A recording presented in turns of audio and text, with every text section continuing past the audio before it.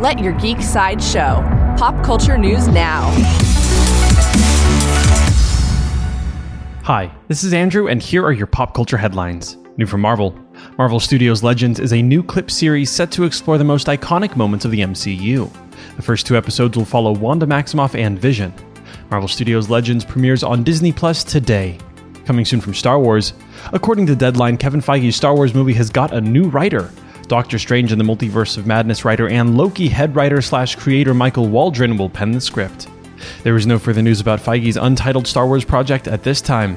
New from Marvel. Marvel has released the first official clip from WandaVision during a Jimmy Kimmel Live interview with Elizabeth Olsen.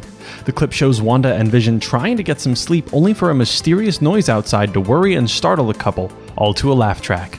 WandaVision premieres on Disney Plus on January 15th. Coming soon from Paramount.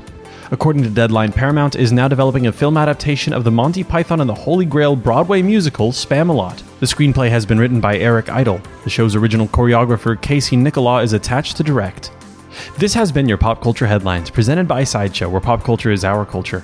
If you'd like to see the clip from WandaVision or any more ad-free pop culture news and content, go to geek.sideshow.com. Thanks for listening, and don't forget to let your geek side show.